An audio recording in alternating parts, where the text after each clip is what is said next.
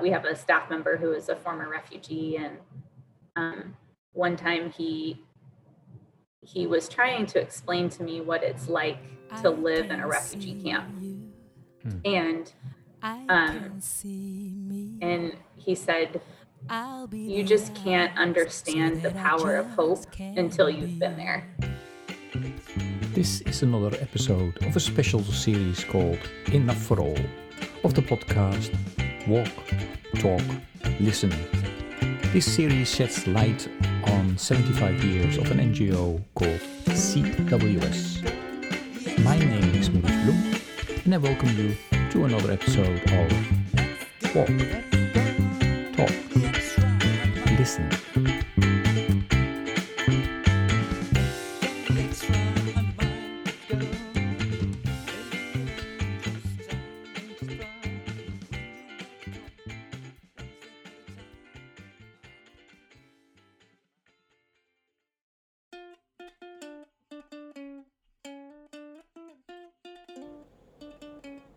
Today's episode was recorded in January 2021, so the numbers that are being mentioned by Ellen Andrews, our guest of today's episode, have changed since then, and the same is for the title of Ellen, who is at present the CWS Regional Director, US Mid-Atlantic.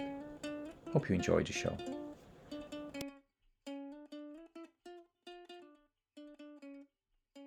Good day, everybody. This is another episode of a podcast about CWS. A wonderful colleague I have as a guest today, and I will ask her to introduce herself. Maurice, thank you so much for having me. My name is Ellen Andrews, and I am the North Carolina Area Director for Church World Service. So I oversee the refugee resettlement offices in Durham and Greensboro, North Carolina. Great. And how many years have you been with CWS, Ellen? I have been working with CWS for 11 years now. Started on September 3rd, 2009. Wow. And do you still remember the first time that you heard about CWS? Was it before? Or it was before then. Okay, yeah. So I grew up in Durham, and my elementary school used to do the crop walk. So I remember, my mom having like crop walk envelopes where she was, fundraising and then turning it into the school. And then we would all go out and do the walk together. And that was those are my memories of CWS that go the furthest back. And when I started at the Immigration and Refugee Office in Durham, that office was pretty new. It opened in July of 2009, and I started in September. So I hadn't really realized at that point that CWS had refugee and immigrant services in the area, but I did recognize it from the crop walk. Okay, yeah. Yeah, for me it's fascinating because I grew up in the Netherlands. I didn't know anything about the crop hunger walks until I came for the first time to from the Indonesia as the Indonesia rep to CWS to talk about our work in Indonesia, and then they said, "Oh, you have to visit our crop walks," and I said, "What is that?" And it's yeah, but it's so amazing, these people that have been walking for decades and more, and volunteerism in general is great. I think a feature of CWS and what we are about. What do you like about the work of CWS? Oh man, that is such a big question. And by the way, for our listeners, if you think like that, Ellen sounds like she's in a washing machine. It's not. It's a little dog under the table. What do I like the most about CWS's work? I think when I think about my work with CWS and my role, the part that keeps me going on the hardest days is just knowing the impact that resettlement has for the most vulnerable but most resilient people from around the world. I think that we're we're truly able to open doors for people who really need it, and give them an opportunity to live a life that won't forever be defined by their circumstances. When I think about our global work and the broader organization, the part of our work that I guess I embrace the most closely is just our commitment to human dignity, and to restoring hope for people and communities who really need it. We have a staff member who is a former refugee, and one time he was trying to explain to me what it's like to live in a refugee camp. And he said, you just can't understand the power of hope until you've been there. And so I think that's my favorite thing about our work, is having the ability to try to share hope with people around the world.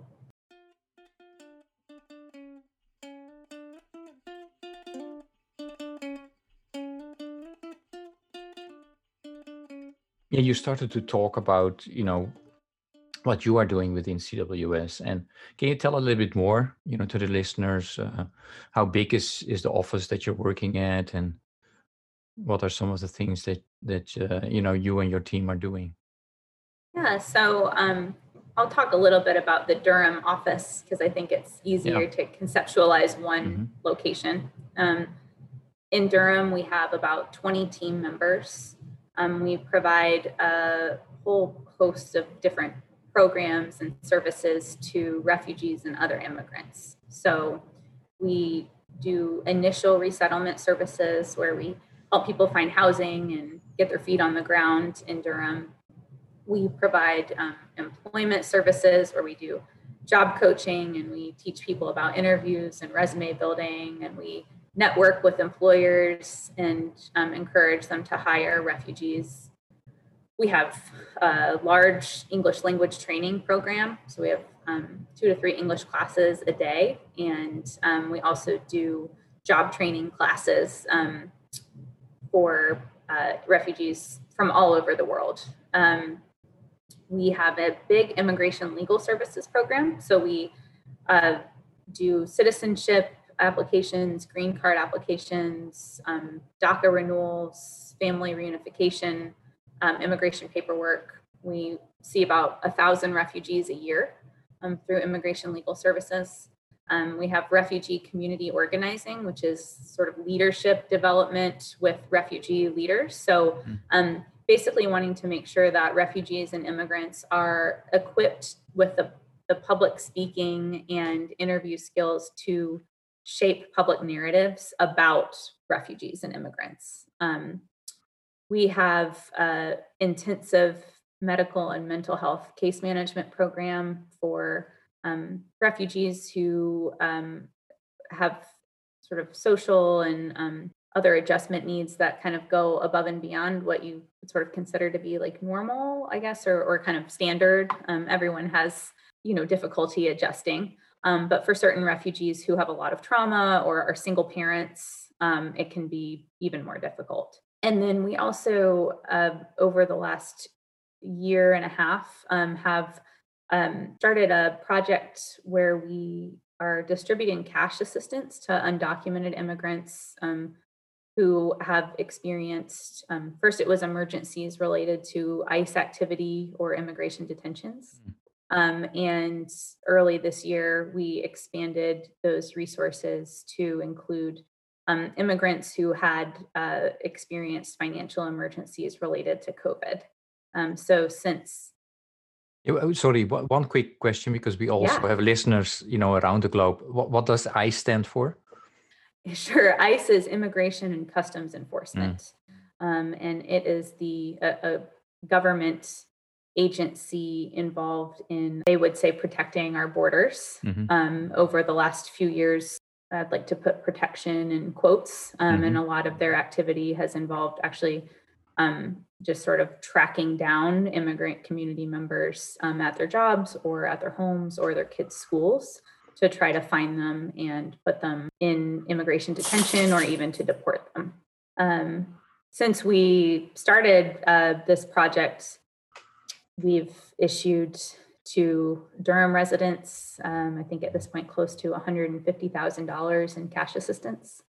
And since expanding to include the state of North Carolina in March, we're at close to $700,000 of financial assistance distributed to immigrants. It's honestly been one of our proudest accomplishments this last year.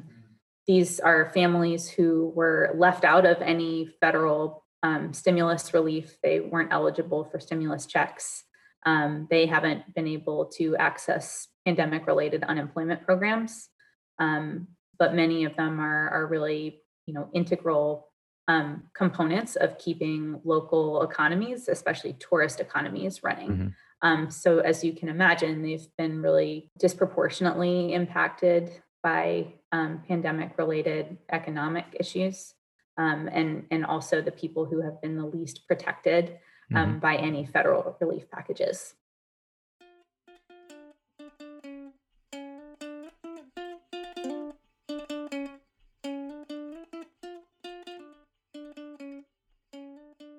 You were talking about the story of hope, of what hope the ex-refugee that told you the story. 50 years ago, CWS produced a book to celebrate 50 years of Church World Service, and the title or the subtitle was 50 Years of Help and Hope. If you would be asked to write a book about 75 years of Church World Service, what are some of the keywords that you would put in the title? This is such a good question. Honestly, I've been giving it some thought and still, I think, not to be repetitive, but I think hope has to go in there. I mean, it's to give credit to my colleague where it's due, right? You can't underestimate the importance of hope for what it does to power people through difficult situations. The word partners or partnership also comes to mind. Many of CWS's sort of most impactful projects around the world are projects where CWS's name isn't on it.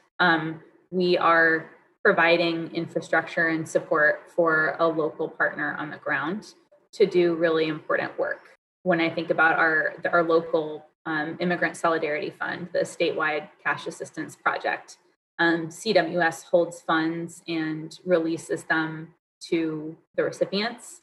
But all of the legwork, identifying those people and getting the funds out to them, is done by grassroots partners on the ground, many of which are organizations that are so small they don't even have a 501c3.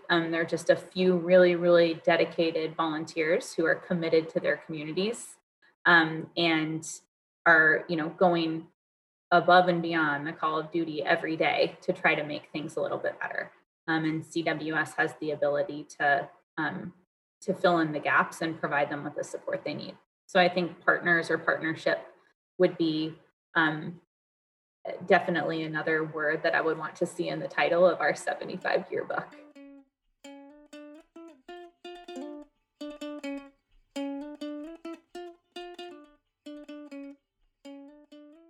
When I'm asked to kind of describe the journey of Church World Service, I often say, well, we started as a U.S.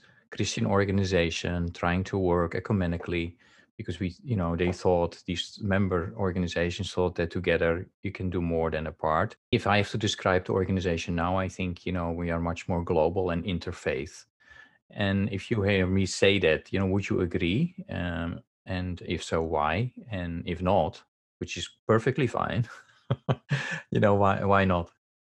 Yeah, so the question is, would I agree that we are more global and interfaith at this juncture? Yeah, I absolutely would.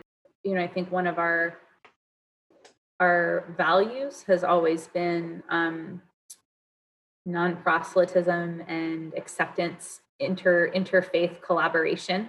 Hmm. Truthfully, I often forget in some way that we are a faith-based organization. I hope that doesn't sound terrible, but it's just because we have so many partners coming from so many different places that, I think Christian faith isn't necessarily central to the work we do. It's more shared values among people who, who are concerned for morality and human rights and human dignity. In our office, we partner really closely with a lot of universities, with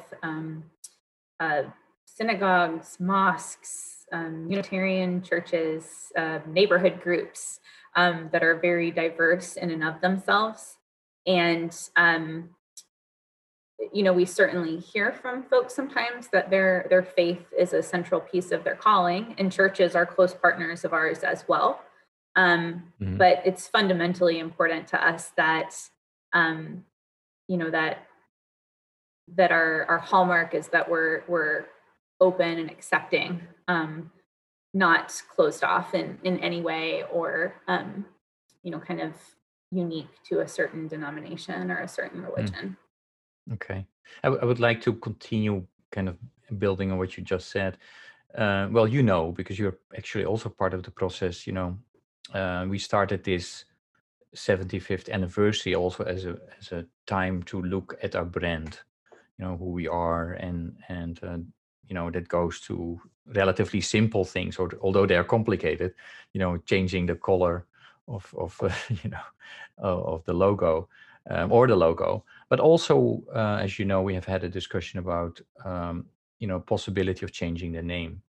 And what are your thoughts about that, in terms of, if Church World Service would change its name to something else? And well, just for the audience, one of the reasons that we are kind of considering it is because, we have challenges in, finding the younger generation, to support us, especially if they find out that we are Church World Service. I don't think there's anything wrong with, the work that we do. Actually, that definitely still resonates with all kinds of people. So yeah, what are your thoughts around that, Ellen? I have very mixed feelings on it, honestly. There are certainly spheres that we function in where having the word church in our name doesn't necessarily help. So I will, use our North Carolina offices as an example. There are some funders in North Carolina that are looking at community organizing and systemic change. And I think there's sort of a long history and lots of connotations in this country of the church not always being a particularly progressive entity, right?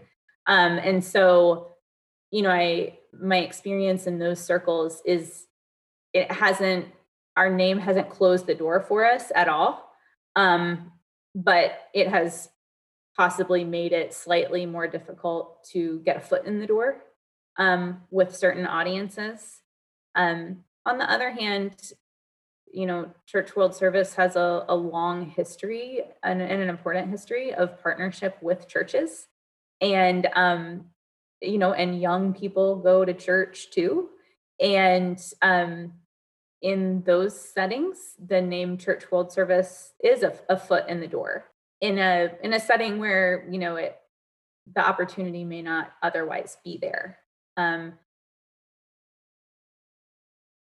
A lot of folks in Durham know us as CWS. They don't, they may know what CWS stands for, but Durham is a pretty progressive city, and we, with all of the different faith partners, interfaith partners, secular partners we have, CWS just seems to carry a little bit better than Church World Service does. But there are certainly other settings where I always read out our name because, I think it's very important to the setting and the people that we're coming to the table with. So I don't know that I think there are lots of good reasons to make an argument for changing our name and to make an argument for keeping it. I certainly have some feelings that,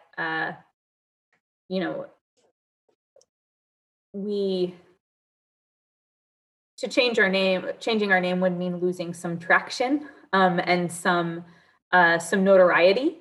And I'm not sure that the loss of that notoriety would be, immediately made up through increased donations from younger donors. The Durham office, I think we have a lot of donors who are, millennials, younger folks, and sometimes we are having conversations with those donors to just assure them that we don't require refugees to subscribe to a certain set of religious beliefs. But generally, once that assurance is out there, there are no more questions and really I don't think any problems related to our name, I guess I would say. Okay. Yeah, no, thanks. And I mean, just for the listeners, I within that brand discussion, the fact that we will continue to be a faith-based organization, that that was never a question, right? So it's really looking at a name. So going from Church World Service to Popeye, which I always that's my go-to name for, but will not mean that we suddenly are not sticking to the core values and why this organization was set up. It's kind of an existential question, right? It's like, what's in a name, Yeah. Like, yeah, no, it is. Well, I also think, for me, what I appreciate about CWS is I think we are, I've never experienced that we are afraid to have a discussion about something. So that's one. And second, for me, everybody, wherever you go in CWS, we feel that we are the owner of the organization, which is also actually great. Sometimes it's a little bit of a headache, but at the same time, it's also beautiful, so that we are very passionate about, what we do and what we stand for. So at least that's what I think. What do you want to say to CWS, or what do you want to wish for the organization? I have a couple of hopes, dreams, wishes. Go for it. I think the first one is that we continue to do what we do best: pivot, stay relevant, and try to meet emerging needs around the world as we see our ability to make a difference. And I think when you do this kind of work, your background hope is always that one day you won't be needed anymore, because the world will be such an amazing place with so many resources and opportunities for all of our people, that we won't need CWS to be bringing hope to people, because they'll already have it. And so I think that's always kind of my long-term future goal anytime I think about the organization or our office or new projects is, we should be designing everything with the ultimate hope that that the change we're able to help facilitate is long-term and so meaningful that eventually maybe we won't even be needed anymore. Now, I have to tell you, I don't know that I see that happening in the next 75 years based on where things stand now. But maybe it could be my 150 or 300 year hope.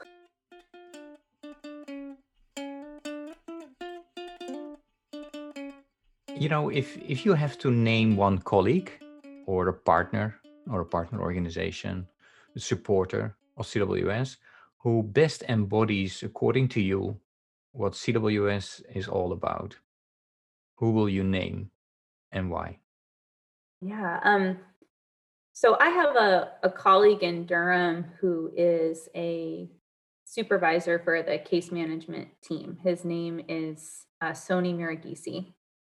And if I had to pick one person in all of CWS who best embodies Mm, CWS, it would be Sony.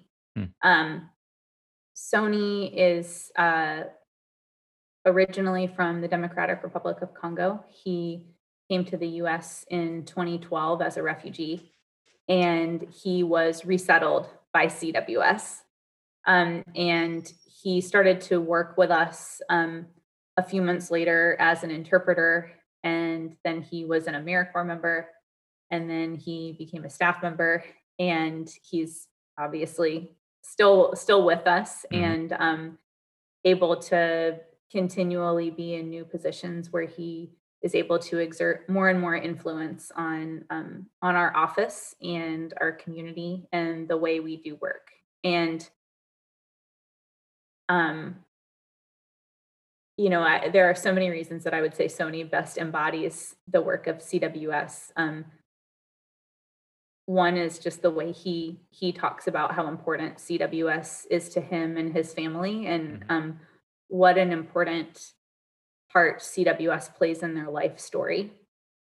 Um, Another one is that Sony is never shy about sharing with all of us what an honor he finds it to work for CWS. And and I feel the same way. mm, Whenever he says those things, I always think, yeah, what an honor um, to to be able to do this work and meet all these amazing people and play such a tiny role in their incredible stories.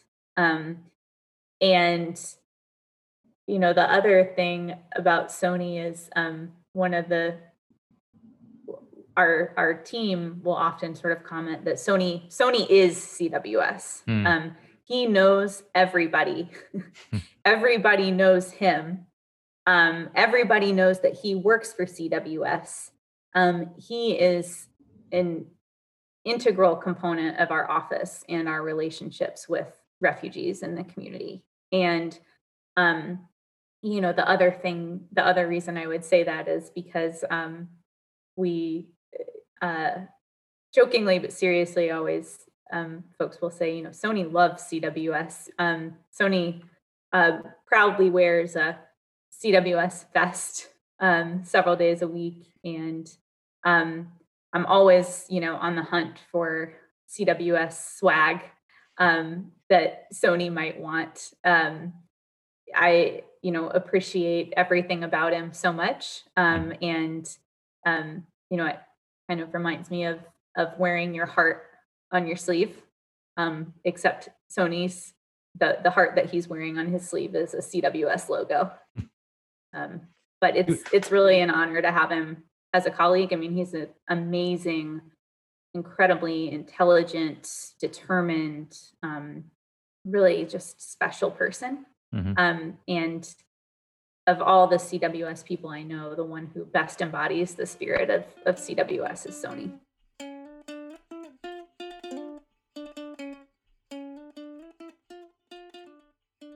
Great. Thanks for that. So Sony would probably be very upset if we change the name and the logo of because all the merchandise he has to get rid of.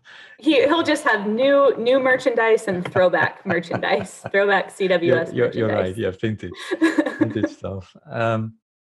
Hey, yeah, a little bit different question. If there is if I ask you to mention a song or a piece of music that captures how you think or feel about CWS, what would you tell me? A piece of music.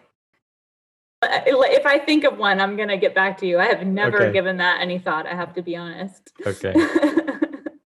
There is not a song when you come into the office that's often in your head. So, No, yeah, no. okay. Probably some sort of in our office and in the kinds of crazy days we have. Probably something, Mhm. the Rocky theme song or something.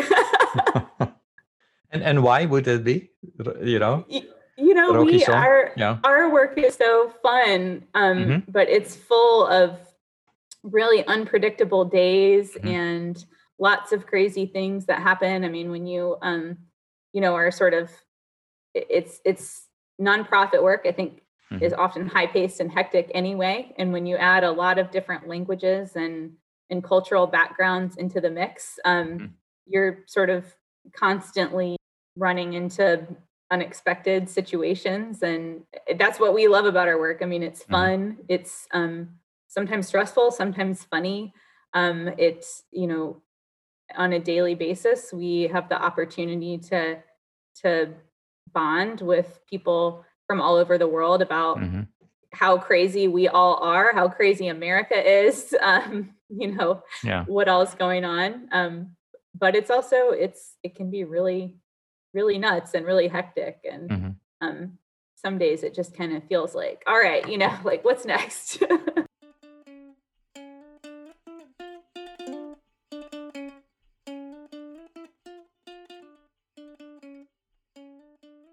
Can you share an anecdote or an experience which best describes your time with CWS, or, you know, a memory that you have? Yeah, I have a good story. Several years ago, we resettled a family, and shortly after they got here, the mom had a medical emergency, and I took her to the emergency room with her adult daughter, and she was not super sick. So of course we were there, you know, for like 12 hours. And we were just kind of chatting and, you know, passing the time. And they were asking me about myself, and I showed them a picture of my dog at the time. This is several years ago. And in this picture, he was sleeping in his little doggy bed. And so the mom and her daughter were asking me, you know, questions about him, and how I got him. And I told them he was adopted, that he was an adopted dog. And they started laughing and laughing at me, and they said, "Oh my gosh, you know, in Africa we adopt children, and in America you adopt dogs." And then, you know, and they saw this picture and they said, "Oh my gosh, in Africa we had 10 people living in our house and we had one bed, and this little dog, he has his own bed in America." And I thought, gosh, you know, when you say it like that, it's pretty ridiculous. And we were laughing, you know, they thought it was very funny. And it's an amazing memory of mine. But the part that has always stuck with me is that a couple of years later, we didn't see this family a lot. They were doing really well. They were out living their lives. And, you know, in our work, when people are doing really great, they're not coming into our office all the time, and that's a good thing. They're supposed to be living their new lives. And so a couple of years later, I hadn't seen this family in quite some time, and she bumped into one of my colleagues at her work or something. I don't remember where. And she asked them how I was doing, and my colleague happened to mention to her, I don't know all the details of the conversation, but my colleague happened to mention to her that my dog had passed away recently, this little dog that she had seen pictures of. And I'll just never forget that the next day she came to the office, and she asked for me. And when I showed up, she wrapped me up in a huge hug. And she said, "Mandy told me about your dog, and I just want to let you know that I'm so sorry, because he was your baby, and I know how much you loved him." And you know, it meant so much to me, because it was this woman, knowing a lot about her story, has suffered a tremendous amount of loss in her lifetime. Family members, her entire home, her country, her belonging. And I just remember thinking at the time, like, this is the absolute best of humanity, that you have been through everything you've been through, and that you still went so far out of your way to come to the office and give me a hug to tell me that you're sorry that my dog died. And I've never, I always, anytime I feel sort of disappointed in humanity, or the things that people will do to each other that are awful, I always recall that moment where I just felt like, this is what is the absolute best of the best of us. And maybe not everyone is this good, right? But we have this incredible power to be good to one another, and to have these incredibly deep feelings of compassion and support for other people. And it was just a powerful moment, and such a reminder of how I can pay that forward and continue to try to put good out into the world, every day, in every interaction that I have with everybody.